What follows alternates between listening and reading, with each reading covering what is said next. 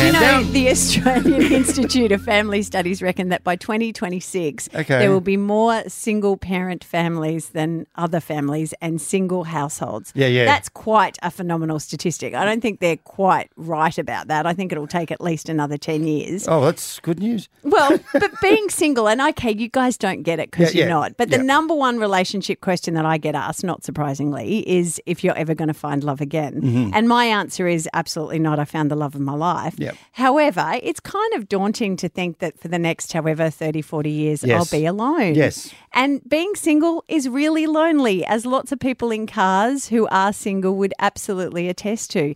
But I was chatting to our resident counsellor, Heidi Summerball, and she has had some really interesting statistics from her very own counselling couch. Hello, Heidi. Good morning, guys.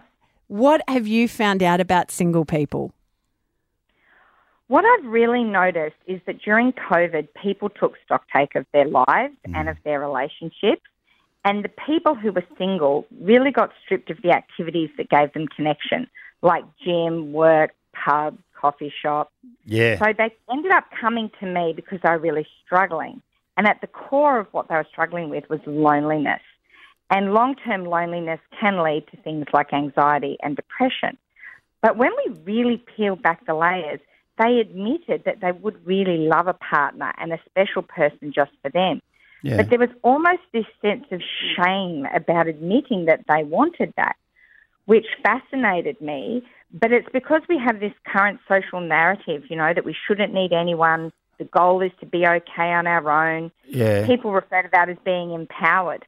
So they didn't really want to admit how much they were longing for a partner. But Heidi, we all want that someone at the end of the day say, hey, how awesome is it? How good is that? Hey, I did this today. How about you? And say, you're awesome. No, you are. We all want that sort of encouragement, don't we?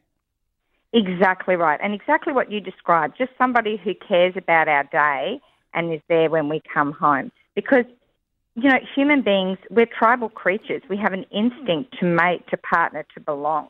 And, love is what all human beings want and need at the end of the day.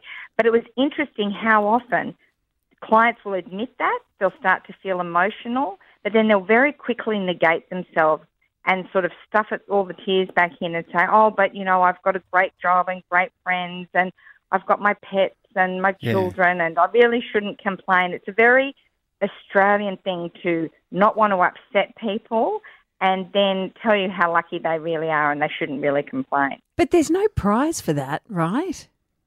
Like you don't win. There's no prize. No, there isn't. And that's what I say to them. What would it be like if you went to your closest friends and family and let them know that you're suffering with this loneliness? And they recoil. Oh, I don't want to upset people. They don't want to hear my problems. Everybody's got enough on. But what I say to them is Australians love to help. We all will get in there and help where it's needed. You hear those good news stories all the time. It's a lot of what you guys do on the radio, finding people who need help. It makes everyone involved feel good. It's just that we much prefer to be the ones offering the help rather than asking for help. Okay. Hey, Heidi, do you reckon you need a full-blown relationship to get this sort of acknowledgement, or just sometimes I've had a few friends who found love again later in life, and initially it's someone they go out with every now and again. It becomes more frequent, but both of them might say Do you this mean is... a booty call? No, well, it doesn't have to be. If you're going to...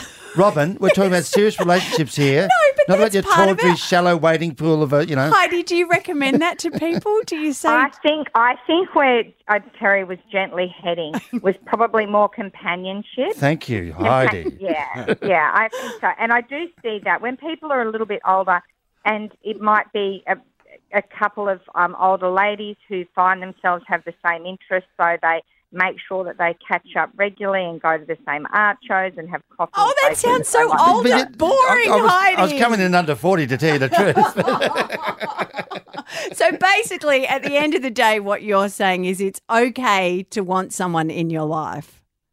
It is. And to not shame people when our friends and family come to us and say that they're feeling lonely or they want to meet a partner, not shaming them and giving them a lecture about being fine on their own, because shame is a soul-eating emotion. It's not helpful. Okay, thank you. It's Robin, Terry and